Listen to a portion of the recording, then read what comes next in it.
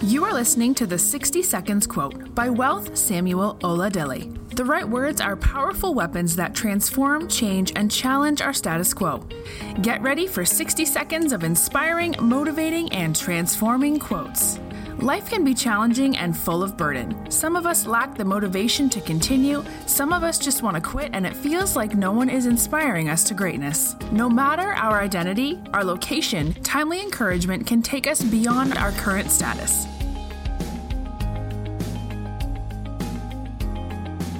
Hello, I'm glad you are with me again today. My name is Wealth.